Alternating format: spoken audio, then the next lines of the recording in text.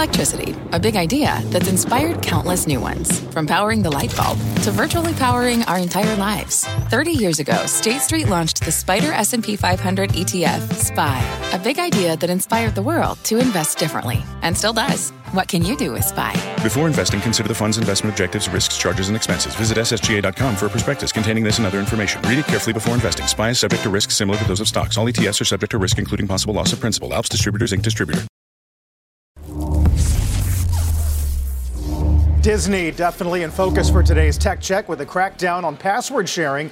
One of the many headlines from those strong earnings. Julia Borston has more on the quarter. Hey, Julia.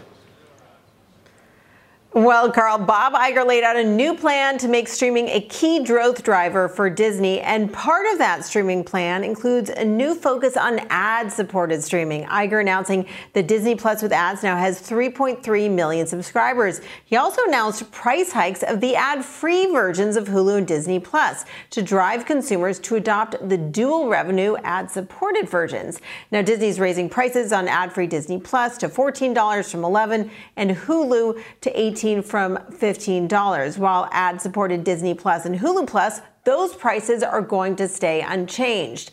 He's also talking about cracking down on password sharing as yet another way to make money from streaming. Iger saying they have the tools in place and also a plan to roll out tactics to drive monetization of account sharing next year. Iger acknowledging that he's taking a page from Netflix and also praising Netflix's strategy. Take a listen. Our streaming business is still actually very young. In fact, it's not even 4 years old. It launched in November of 2019. And we'd love to have the margins that Netflix has. They've accomplished those margins, though, over a substantially longer period of time. And they've done so because they figured out how to really carefully balance their investment in programming with their pricing strategy. Yeah, as Iger thinks about balancing investment with pricing, Bernstein today writing that Disney's D2C segment should hit break-even quickly once the second set of price increases hits these streaming options. Carl?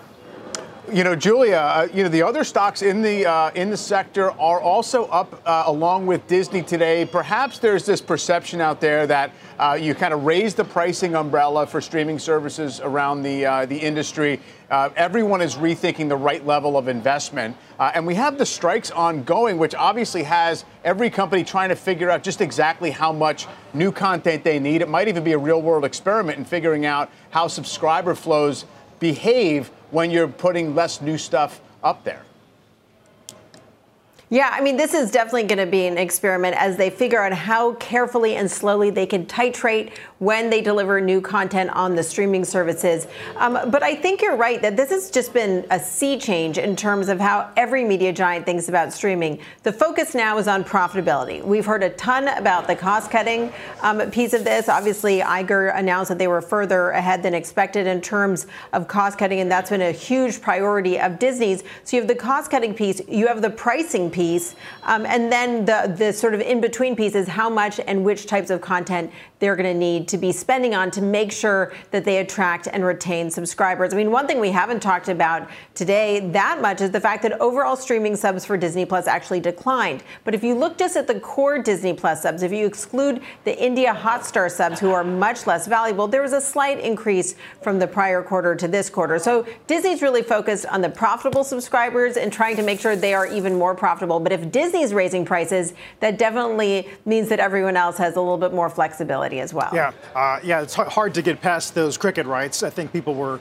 going in with their eyes wide open. Two other things, Julia. One is Iger's comments about respecting creatives and how that changed regarding the tone with the unions.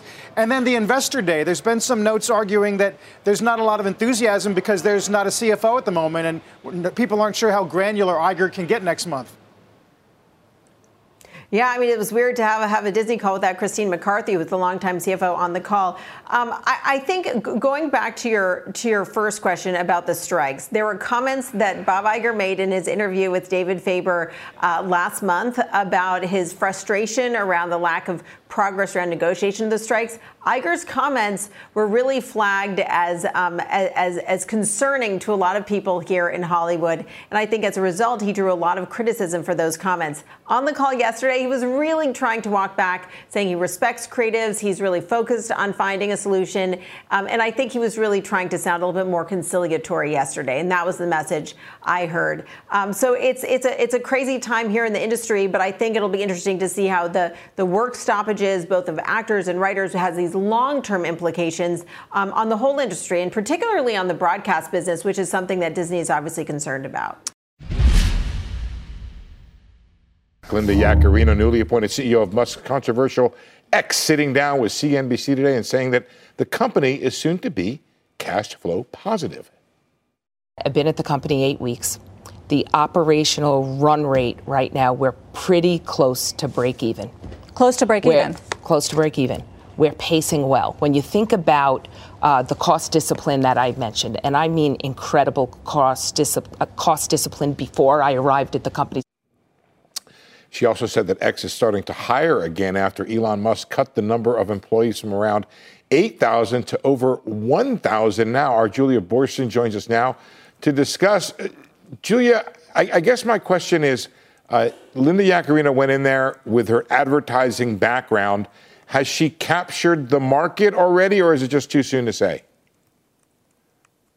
I mean, look, we don't have data on what's going on inside the organization, but the fact that she shared that they're close to break even does indicate progress. She also talked a lot about how they're working on things like trust and safety. These are things that are obviously big concerns with advertisers. And what she laid out was a vision of, and I'm going to use her words here, freedom of speech, not free reach, lawful but not awful. This idea that they want to enable really a free speech platform, but also create an environment that is very safe for brands. And that's clearly been a big priority for her, Steve. So it sounds like she's making progress and bringing more brands back on the platform.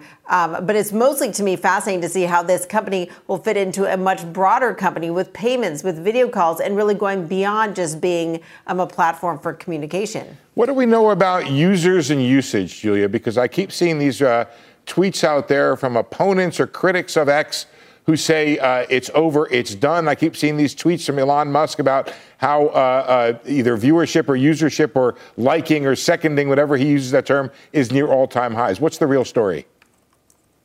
Yeah, I was looking to see if there were any numbers mentioned in her commentary, but I think the idea is that they're making it a safer platform. She said that people like the X rebrand. There was this question that Sarah wisely asked her about whether it was a mistake to give up the Twitter brand because it is so iconic, so popular, and many more people even know what Twitter is than are actually on Twitter. I myself find myself calling it Twitter instead of X now, even though it's been a couple of weeks. And so she's been talking about how people like that and this idea that they need to rebrand to liberate themselves from some of the restrictions of what Twitter was associated with, and indicating that consumers are on board for that. So certainly it seems like it'll be a process, but we don't have the kind of engagement numbers that we used to get from the company when it was public. I mean, we used to get daily active or monthly active monetizable users. And then we would also see the engagement because that had a direct impact on advertising revenue. We don't get it because it's those numbers anymore because they're not public. I was interested, Julia, that just 8 weeks after coming into office, she gave an interview. How important is it for a media company like X to have a face that people can look to, turn to, or identify with? Is she going to be that person and help the brand out in that regard? She is absolutely essential as the face of the brand, especially when it comes to advertisers, but also to big, high-profile people who want to be on the platform. If they're concerned that Elon Musk may be a little bit unpredictable, which is one word I'll use for it, unpredictable, they want to see that she is a solid, steady hand, making sure that it's a safe platform. She actually gave a really interesting answer to a question about her authority on the platform. A lot of people are saying, hey, isn't this all run by Elon Musk? She said, I have autonomy. I don't know if we have time to run that soundbite. Elon focuses on product design. He leads a team of extraordinary engineers and focuses on new technology. So think about it as Elon is working on accelerating the rebrand and working on the future. And I'm responsible for the rest, running the company, from partnerships to legal to sales to finance, all the things. And you have autonomy in doing that? Yes, I have autonomy in doing that. And I think that's really what this interview is about. She wanted to make it clear she's running the business. She has these safety issues under control. And Elon Musk may post what he does on the X platform, but she's the person who's making sure that it's a safe business investment for advertisers. Julia, great rundown. Thanks so much. Life is a highway, and on it there will be many chicken sandwiches. But there's only one McCrispy. So go ahead and hit the turn signal if you know about this juicy gem of a detour.